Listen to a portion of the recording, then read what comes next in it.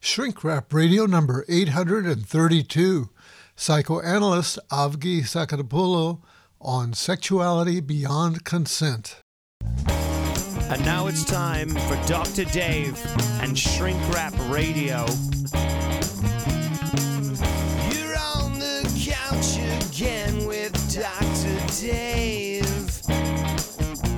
And Shrink Wrap Radio is playing on again. Yeah. It's all in your head. It's all in your head. Shrink Wrap Radio. Shrink Wrap Radio. Shrink Wrap Radio. Shrink Wrap Radio. It's Shrink Wrap Radio. All the psychology you need to know and just enough to make it dangerous. It's all in your head.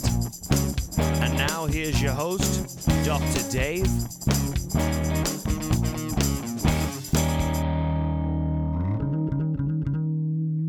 Avgi Sakatopoulou is a psychoanalyst and professor who works with transgender kids and their families. Rather than buy into the notion that trauma can be cured, she reroutes our attention to what traumatized subjects do with their pain. Those who surrender to the fact that their pain cannot be eliminated, she argues, are sometimes able to do things with trauma. In this radical alternative to thinking about racialization, consent, and trauma, Avgi dares us to step into a different territory where we do not guard the self but risk experience. Now, here's the interview. Dr. Avgi Sakatopoulou, welcome to Shrink Wrap Radio. Thank you for having me. Well, and thank you so much for your tolerance of my pronunciation of your name. A little bit challenging for me.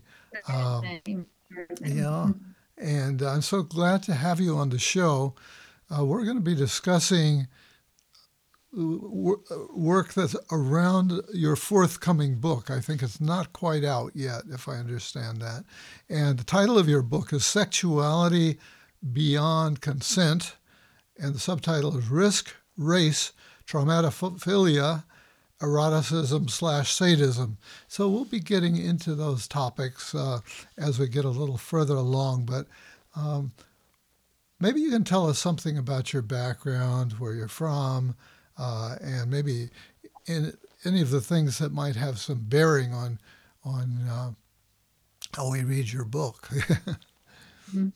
Well, thank you. Thank you for asking that question because context is so important. So let's start by saying, so I am half Greek and half Cypriot. So I grew up bicultural. Grew up in... I missed that. For you are what? Say it again. I'm half Greek, half Cypriot. Okay, so half Greek, half Cypriot. Cyprus is a small island. Cypriot. Okay, great. A small island. It's a sovereign nation in the Mediterranean. It's right across from Lebanon. Okay. I grew up in a bicultural family between these two locations. And came to the States really determined to be a psychoanalyst in my mid-20s. Did my graduate training here in New York, got my PhD, and then proceeded to become a psychoanalyst. And I'm now working full-time, seeing patients clinically and also teaching and writing and being in conversation with interesting people like yourself. Oh, great. I'm glad I qualify. Yeah, actually, your book is based on interesting conversations and interesting reading that is far afield, I think, for most psychologists and maybe even most psychoanalysts. You do have this interesting background coming out of Greece and in the Middle East. And do you consider yourself an outlier in terms of psychoanalysis and psychology? I don't mean that in a negative way. Yeah. Yeah. I don't think it in a negative way. I Yeah. think that would be accurate to say there's a lot in how I think and how I work that makes me a little bit unusual, perhaps even as an analyst, in terms of Yes. in terms of the kinds of thinkers that I engage with and the way that I read them. Right. Mm. So, so your book is really based on conversations and on a kind of I would call it your own sort of qualitative research project, if you will, that involves reading widely, reading psychoanalytic sources that aren't necessarily considered to be in the mainstream, and interviewing people from other sexual orientations and so on, people who have been traumatized, people who are victims.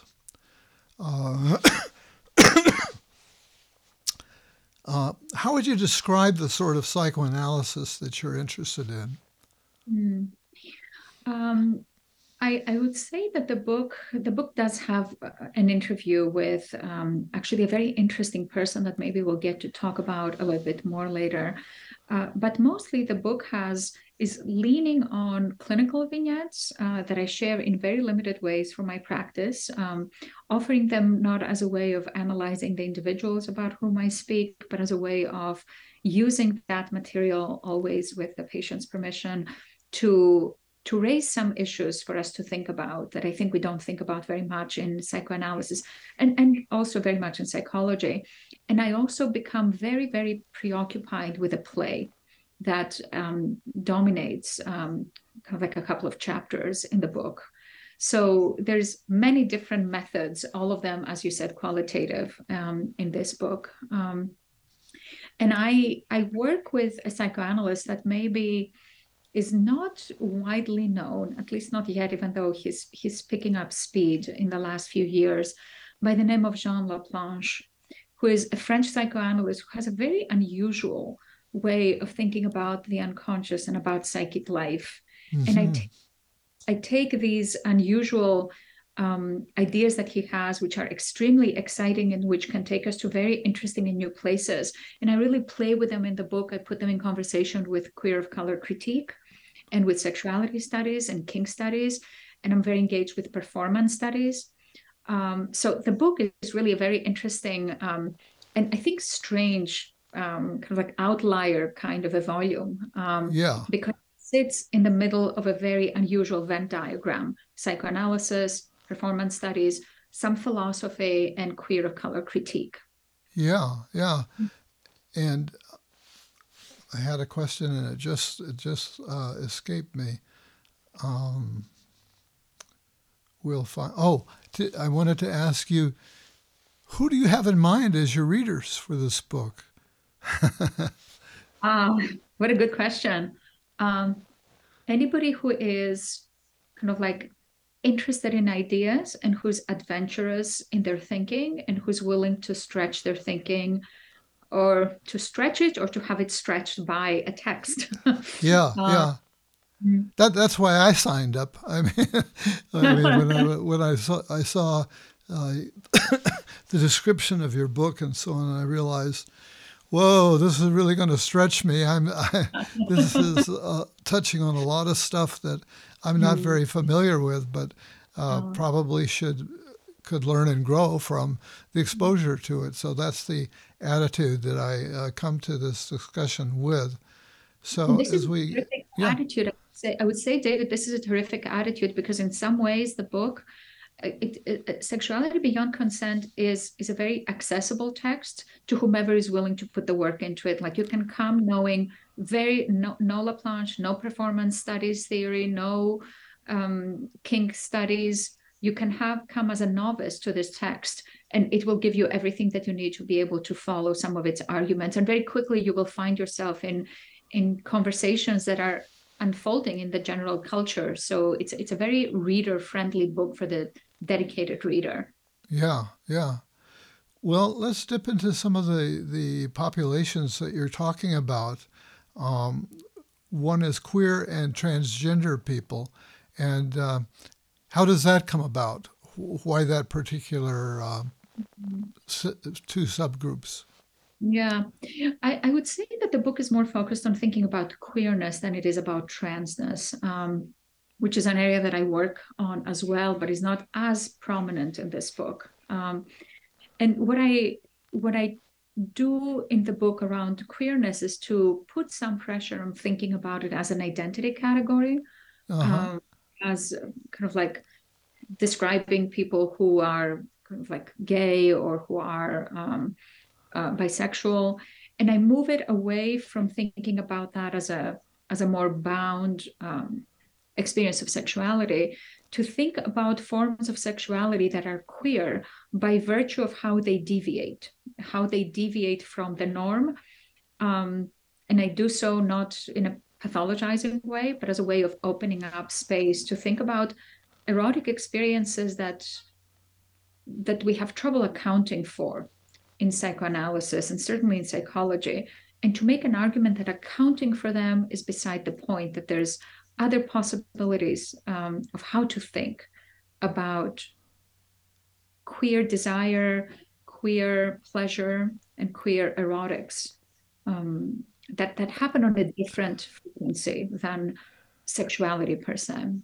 Yeah, and so part of what you're saying, I think, is that there's a lot more diversity in that world than we tend to think. We tend to have some narrow categorization of who's queer, who might be queer, and what that might mean in terms of their sexual practices and so on. Yeah, and But, but you're saying it's much broader than that. I would say it's broader, and I would actually even take it a step further than that to say that it's not about, like, I'm not making an argument for making a larger perimeter that is more inclusive of more people, even though, of course, that's important. I'm making an argument about the kinds of queer sensibilities that exist in many of us, that may be anxiety provoking to approach.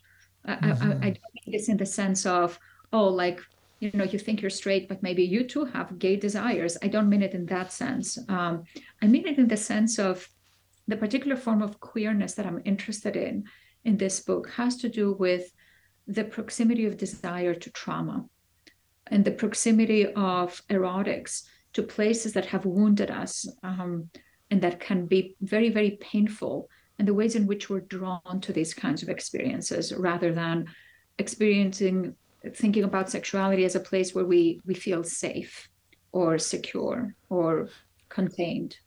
Well, let's go to trauma because that's a really interesting proposition that you have in relation to trauma, if I understand what you're saying, which you pretty clearly come out and say that much of what passes for trauma therapy today may in fact be traumatizing rather than healing. Do I have that right?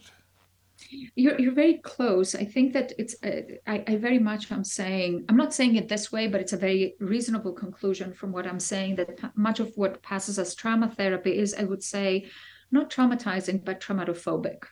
And what I mean by that, and this is one of the terms that I use in Okay. the book, maybe I should back up and kind of like explain a couple of terms, so that Okay. our listeners can Yeah. follow. So in the book, I introduce the notion of traumatophilia.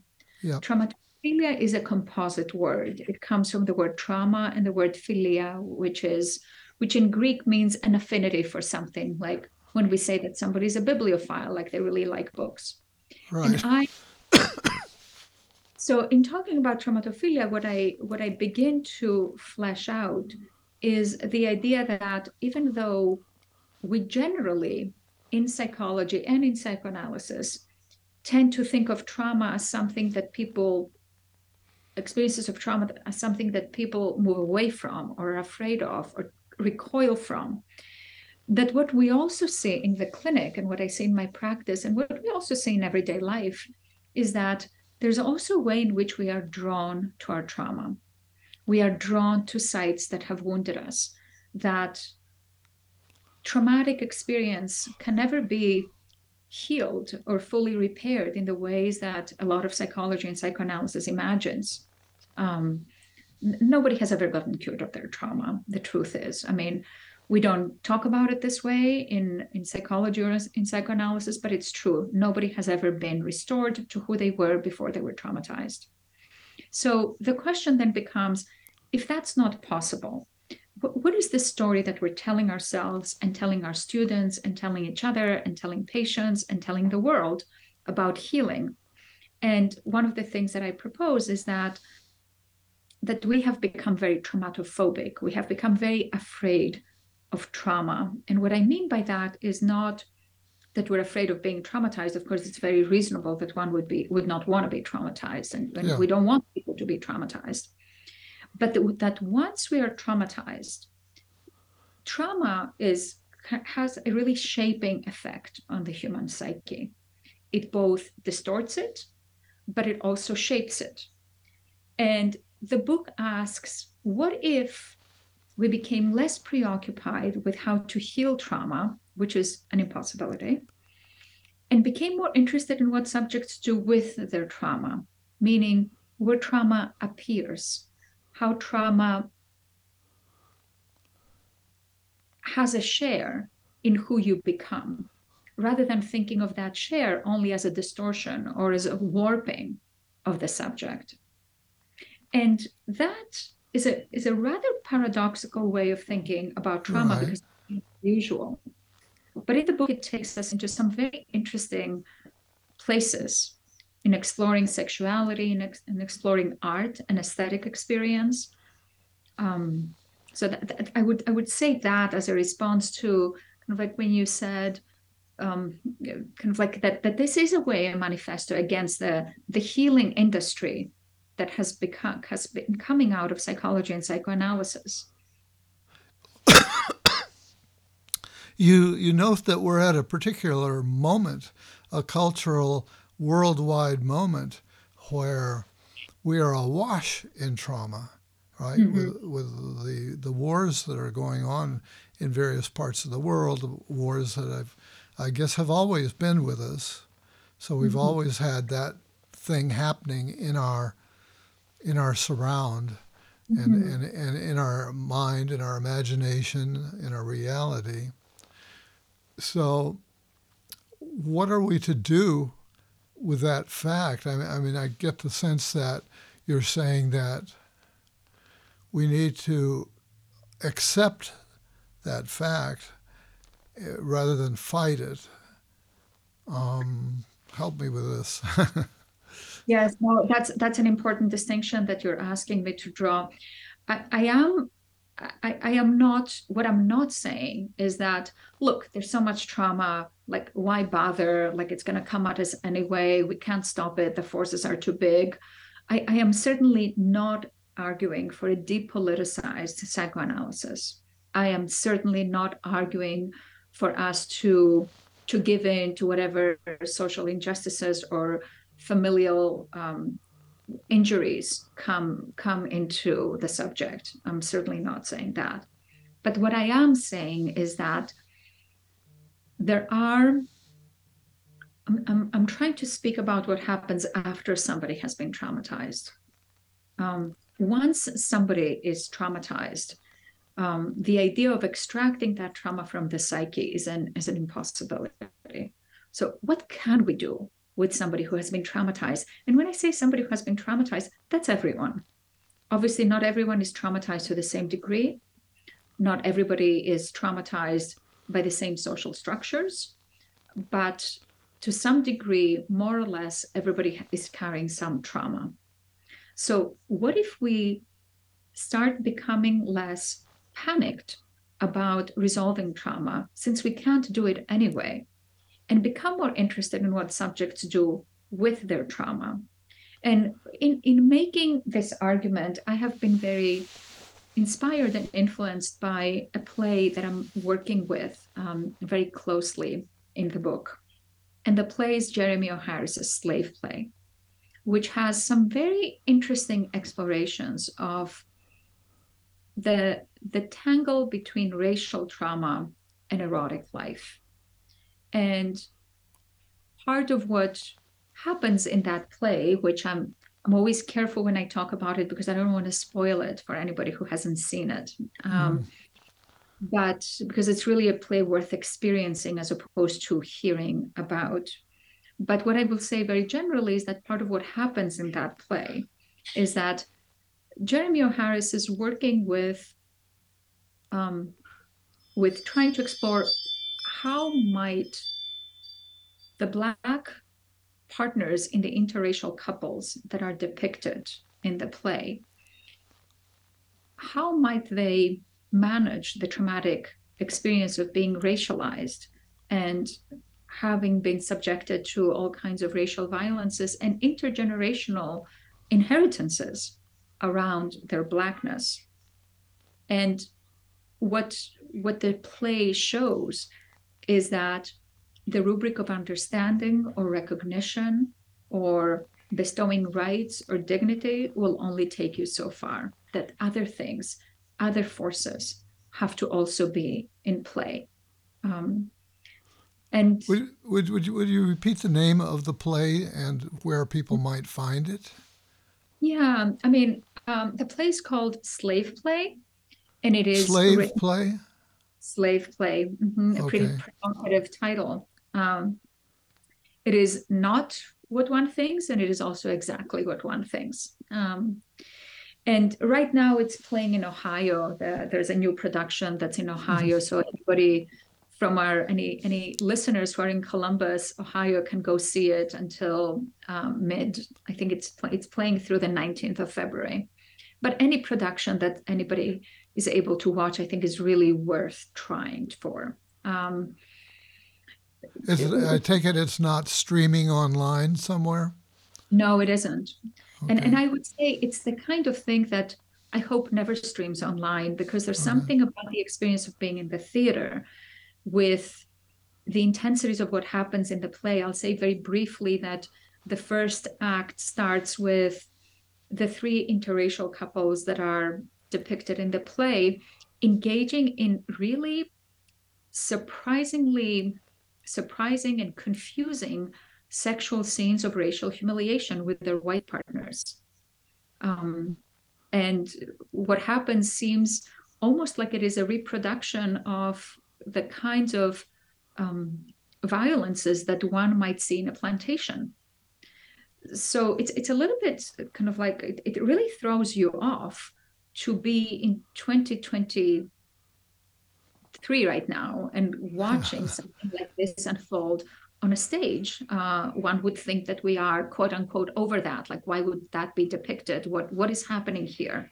Yeah. It leaves one feeling quite uncomfortable. But what it also does is it revivifies in the theatrical space something which is not in the past, but also very much in the present. And it makes the audience feel its participation and its complicity with not just the violences against Black people, but also the pleasures of those violences, which is something that we, especially those of us who are white, have much more trouble talking about and thinking about. And that there might be erotics to racism that are very much not in our conversations about when we talk about anti-Black violence. Yeah. You know, I want to go back just a little bit when you were saying, so what do we do with the fact that we all have experienced trauma in one way or another?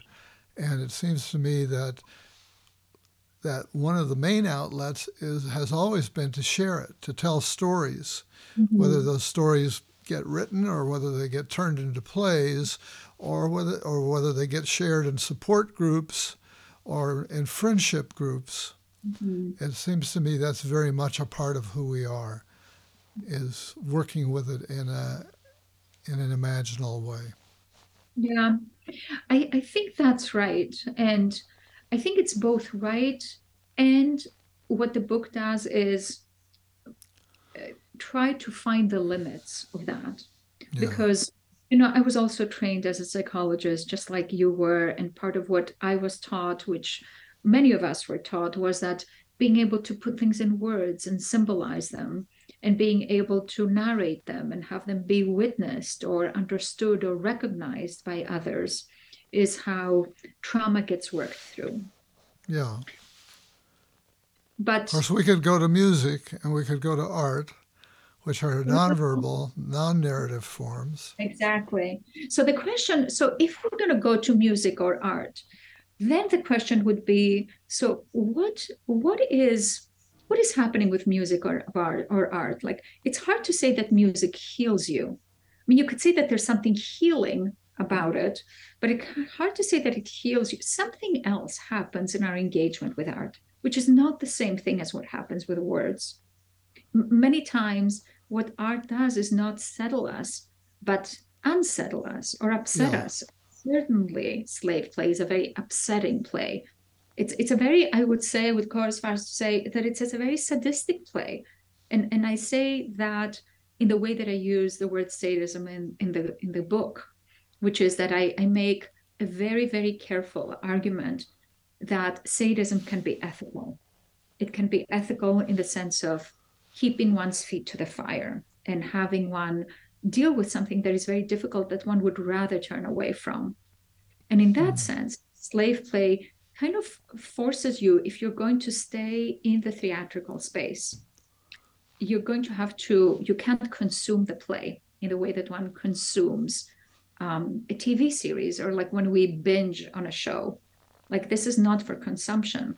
Like, that's part of why I hope that it never makes it into a streamable version and that it's always in the theater. Right. Because in theater, it stuns you and it shocks you, and it shocks you into your own excitements. And it shocks you into your own, the word complicitly is now overused. And therefore it's easy to think that we know what we mean about it, but it shocks you into your own participation.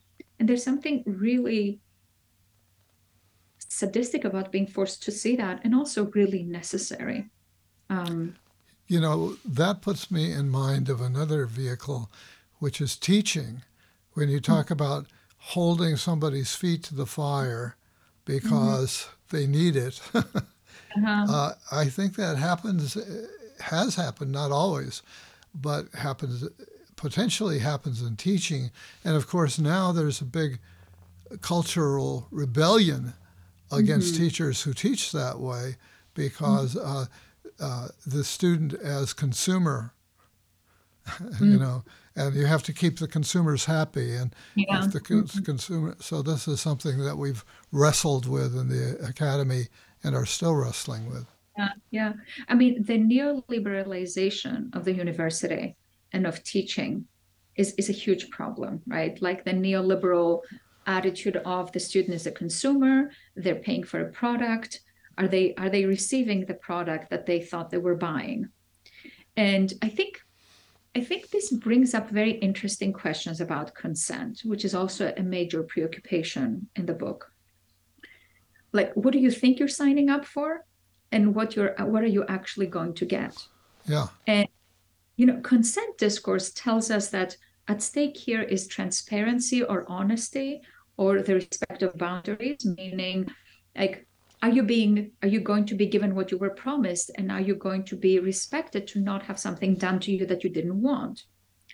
But as we know, I mean, it's an excellent example that you're bringing, as we know from the experience of teaching or training, especially when you train clinicians or supervise clinical work, what we know is that oftentimes you think you're going to get one thing, but you end up getting something very different.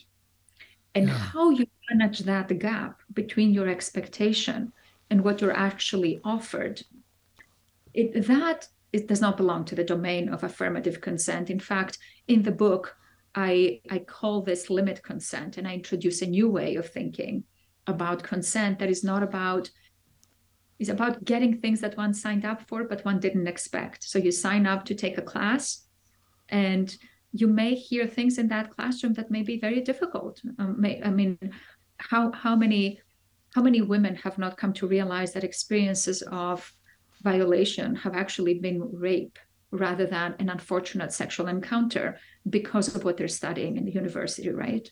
So you thought you were going in to hear something that is grounding or that helps you understand the world, and instead it can unsettle you. this is not, of course, to minimize the fact that, there's also ways in which universities and professors can hold on to power and don't want to kind of like come into a place where they also understand things that you could get away with in the 1950s, but are no longer acceptable today. So, that can also become an alibi for not being in touch with the social realities of race, of gender, and of class. But if we leave this aside, and if we're not talking about kind of like using that as a way of getting out of these problems, I think that it's absolutely true that in the academy, just like in the clinic, and I would say in art, and definitely in erotic encounters, part of what we sign up for is the frustrating of our expectations. And that frustrating of expectation has something sadistic in it. And I say that not to say that it's harmful, but to say that it takes a certain kind of sturdiness and integrity on the part of a teacher or on the part of a therapist to offer something that is not what the other person wants or thinks they need, or needs or thinks they need, and to offer something that might actually take them to an elsewhere that they have not imagined. Yeah, there's a story that you tell in the book that I think you're itching to tell here that would be appropriate now, and that's what you call the slap, that story. Yeah. Is that appropriate now? Sure. I think it's quite interesting. It's a very interesting story because it's so counterintuitive. It's how the stories, how the book starts. The book starts with this vignette of an experience recounted to me by a patient, and this patient who has, of course, consented to my using this story, tells me at some point in her treatment that she's having a sexual encounter with a lover, and they have really negotiated and talked about what will happen between them. And they have agreed that her lover will slap her in a very particular way. They know what the boundaries are. And the lover slaps her. And my patient feels that this slap was, compared to what she expected, it was a really exquisite slap. And she says to me, I did not expect like such a perfect slap. I expected something much more mediocre, something much more mundane or banal, but it landed on me with the right force in the right part of my face. And she says to me, I couldn't stand it. So I safe worded, she used the word that they had agreed upon to end the sexual scene. And she stops the scene, not because something bad happened, but because what happened was so good that she couldn't bear it. Huh.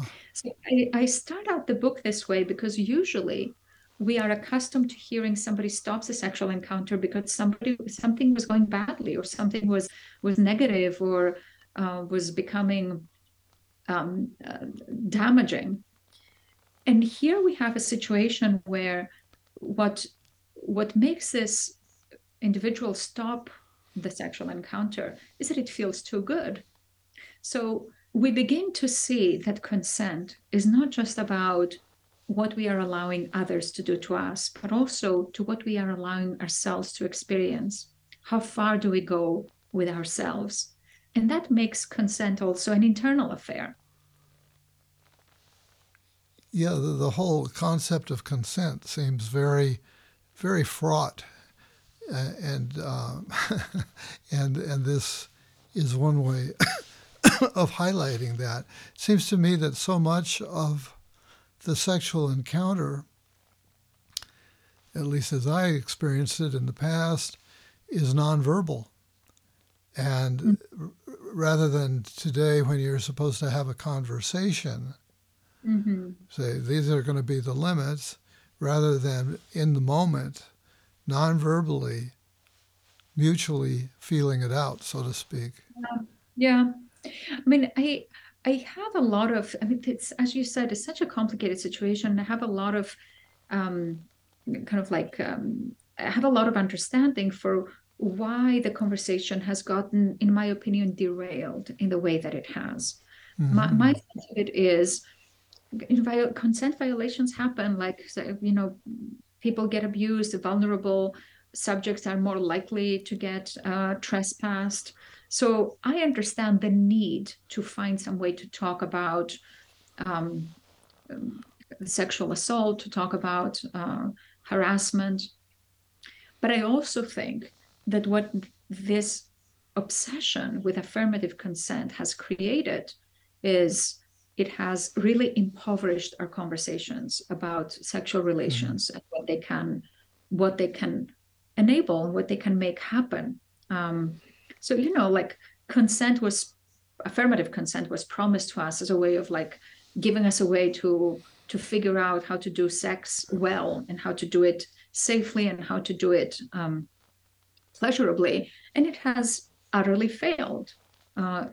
It has failed in a variety of different ways. It has not kept us safe, but it has also really narrowed the range of our experience. Because to go back to what you were saying earlier about how trauma gets dealt with being talked about, because precisely like you were saying, like there's only so much that you can talk about. There's also a whole other range of experience that is not in language and that gets forestalled and foreclosed if all we do are interested in exploring things that we basically already know about ourselves. This is one of the problems with talking. Like talking can only take you to the places of what you already know.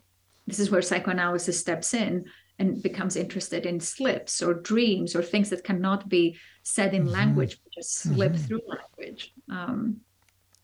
Yeah, talk a little bit about the unconscious and the erotic unconscious.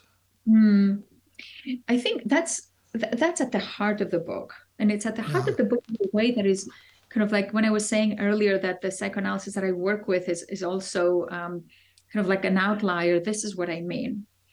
When Freud first came up with his theory of the unconscious, he came up with his theory trying to understand hysteria and trying to understand why these women were showing up in his practice that had no organic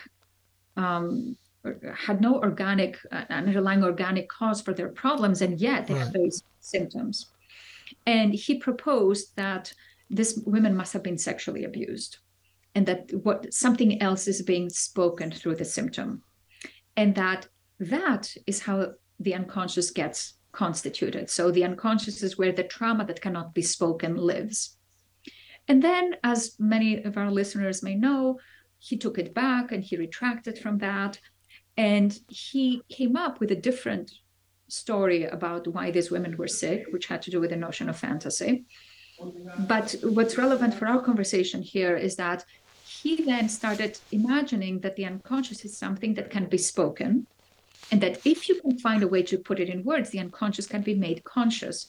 And when it's made conscious, that's part of what dispels the ghosts in our closets and the ghosts of the past. But what Jean Laplanche, the psychoanalyst that I work with, adds to this conversation is to say something really interesting, which is to say that the unconscious never gets exhausted through language, that there's always going to be a residue that remains. And that similarly, trauma can never fully get put into words. There's always going to be a residue that remains. So we can, as you were saying earlier, talk to our therapist or talk to our friends or talk to a support group about our experience of the trauma. But what are you going to do with that residue?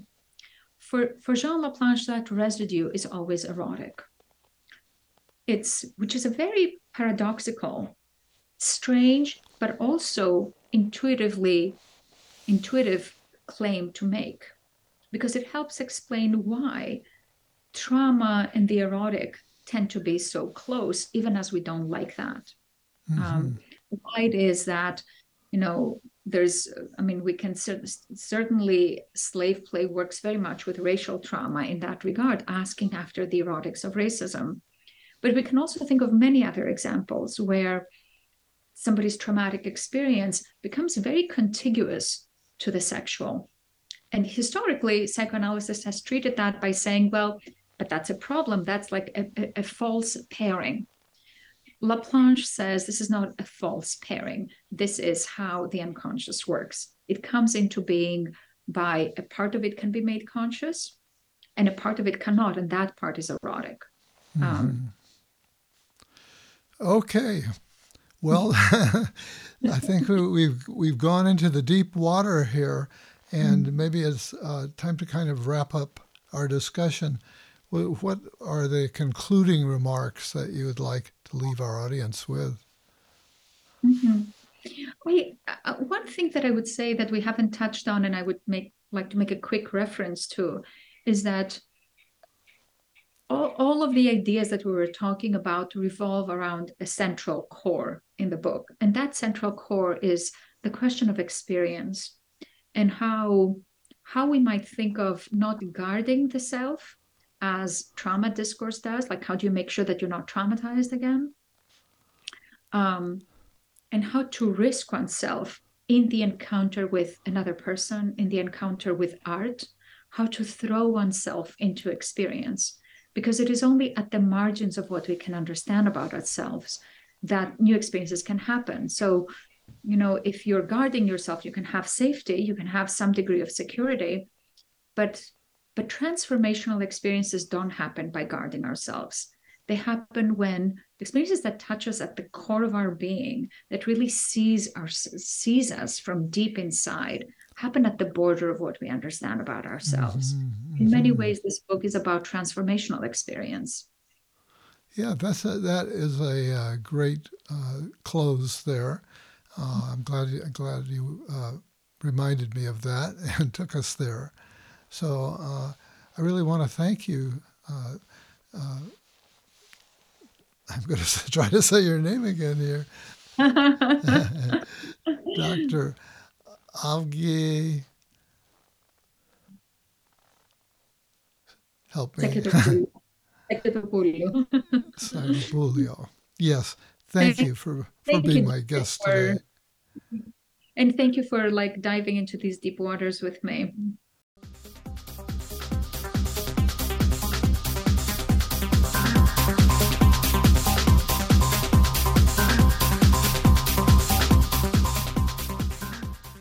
My interview with Dr. Avgi Sagapulio was a real stretch for me in a number of ways.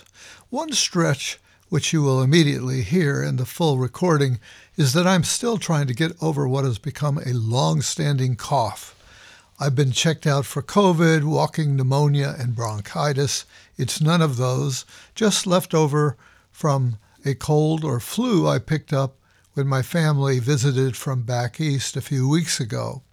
It affects not only my speaking voice, but also my energy level and mood.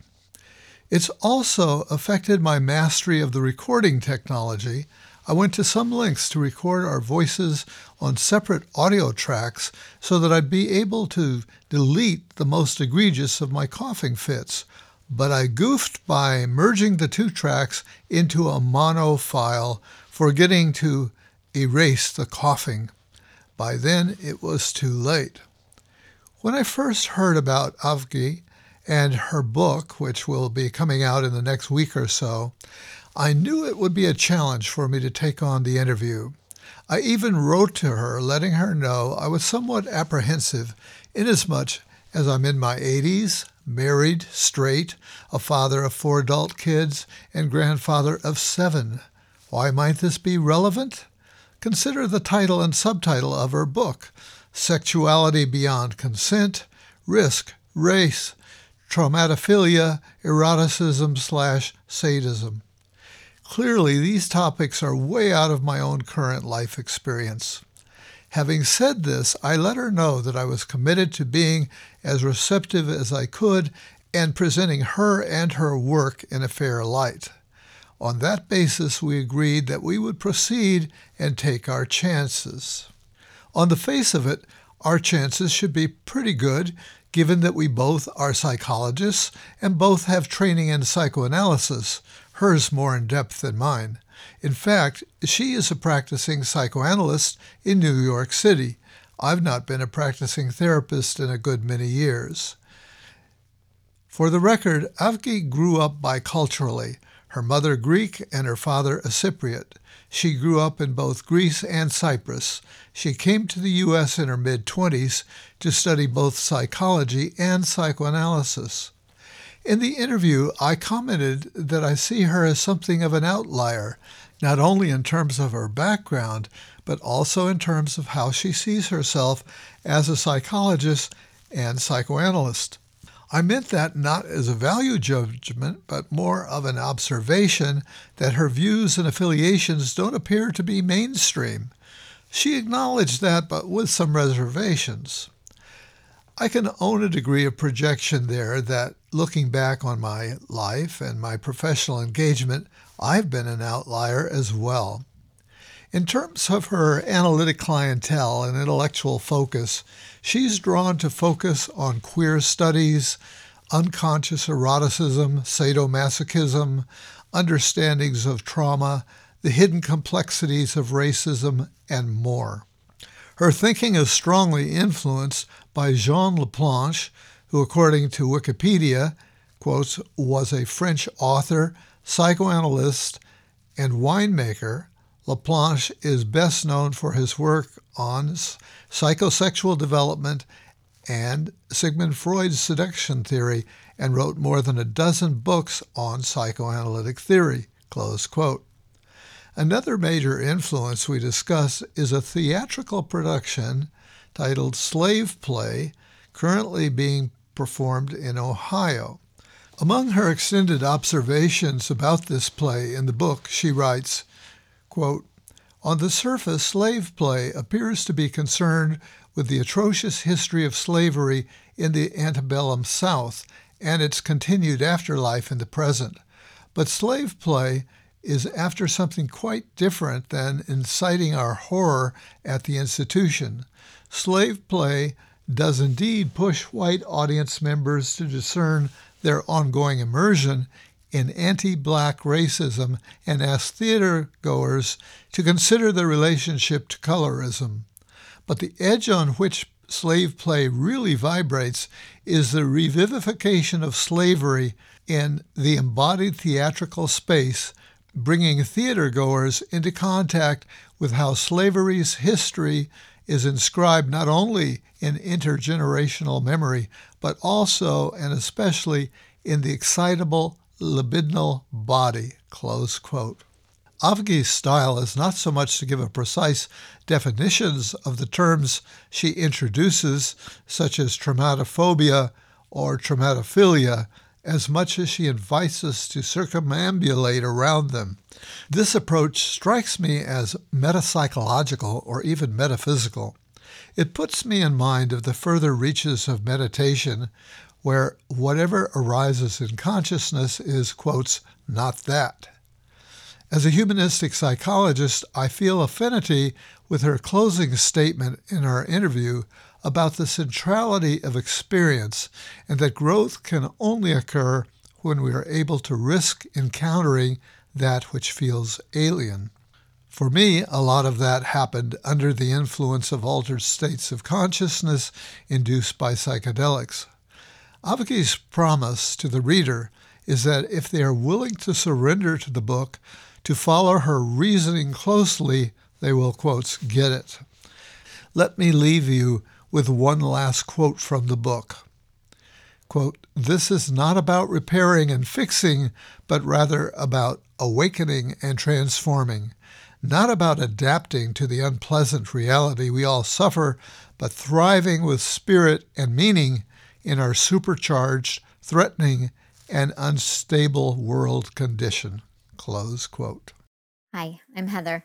I'm a graduate student, and I was really excited to stumble upon Shrink Rap Radio and an article with an author whose articles I've been reading recently. It was very cool to hear.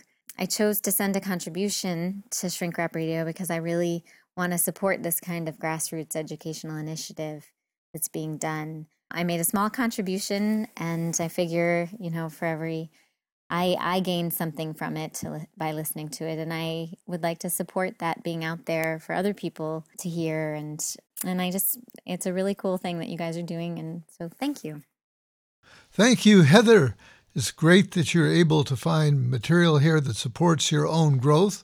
Thanks for becoming a financial donor and encouraging others to follow suit. Once again, time to shrink wrap it up. Thanks so much to psychoanalyst Avi Sakaripulio, discussing her book, Sexuality Beyond Consent. She really stretched my thinking in this interview. I hope you listeners had a similar experience. Next week, my return guest will be neuroscientist Dr. Joe Ledoux. We'll be discussing his ideas about getting the mental back in mental health. We also will be discussing other aspects of his very fascinating life. Until then, this is Dr. Dave reminding you to be kind to yourselves, others, and our precious earth.